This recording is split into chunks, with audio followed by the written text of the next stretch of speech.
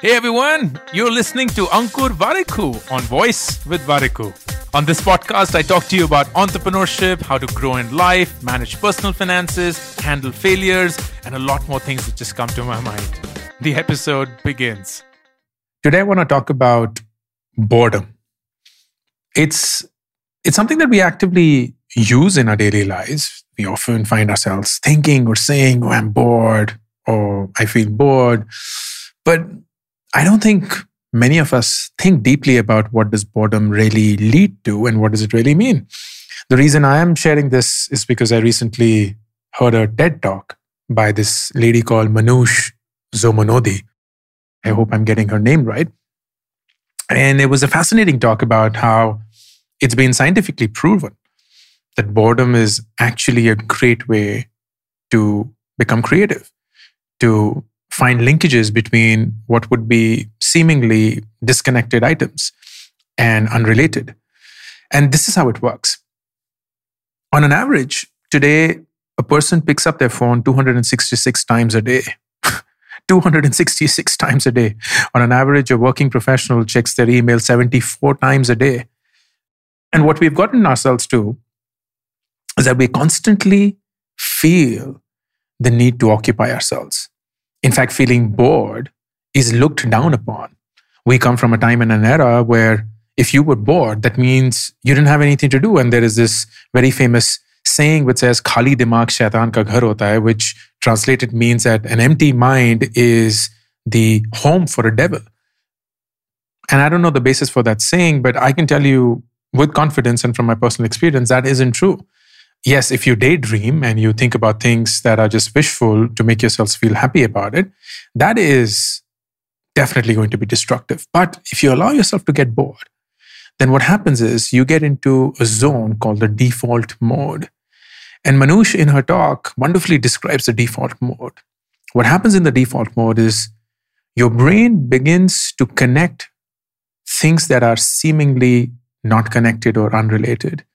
Imagine you picking up something from maths and picking up something from sports and just connecting the two because you see something in it that wasn't so obvious when you were intently focused on thinking about maths or thinking about sports. And that is what boredom leads to. In that default mode, you are connecting these dots in ways that you could not have if you had tried it actively.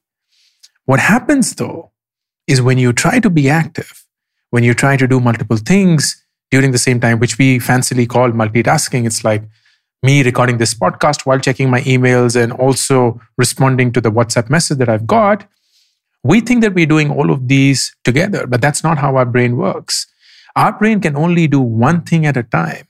So when we multitask, when we do 4 or 5 things at one time, essentially what's happening is that our brain does one task, finishes that, then quickly goes to another, finishes that, quickly goes to another, finishes that, quickly goes to another, finishes that, and does that ad infinitum. In summary, what the brain is doing is tiring itself and wasting precious neural energy. And that is why we feel so drained when we try and multitask, when we try and achieve a lot more, when what we essentially should be doing is not even focusing on one thing, but focusing on nothing.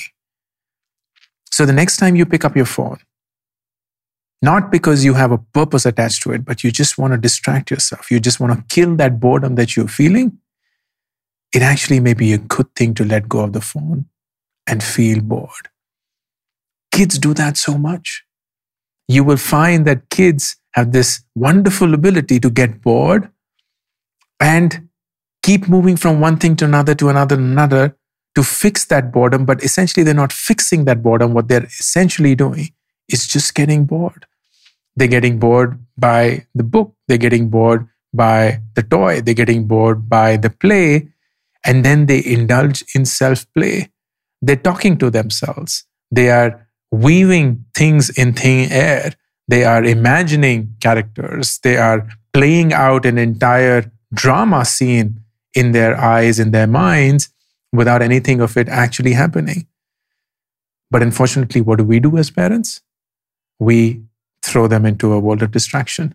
We give them the iPad, the iPhone to let them consume whatever is it that they want to, thinking that, oh my God, that's knowledge because they're getting to learn nursery rhymes and alphabets and letters and numbers.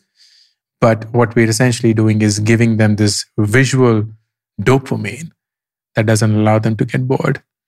So by the time they are our age, they've lost that. They've lost the ability to be bored, which was such an innate talent that they had and they were born with. And that's why it's so hard for us to feel okay being bored. If I'm boring you, that may actually be an intent. So what I want you to do is, if you're driving down listening to this podcast, or if you're sitting in a metro or in a bus or in a taxi or whatnot, listening to that podcast, listen to it, or perhaps even stop right away and just look out the window. Just do nothing. No phone, no book, no person, no music, nothing. No provocation, no titillation, nothing that gets your senses excited. Just get bored. And if you do that consistently in a disciplined manner, you'll be shocked and surprised at how many of your unsolvable problems begin to look not so complex and instead trivial. Try it out. Let me know how it works. All the best. Thank you for listening to this episode of Voice with Variku. To be notified of upcoming episodes, be sure to subscribe and follow the show on this app right now. Also, don't forget to rate and review the show because that just feels nice. Thank you.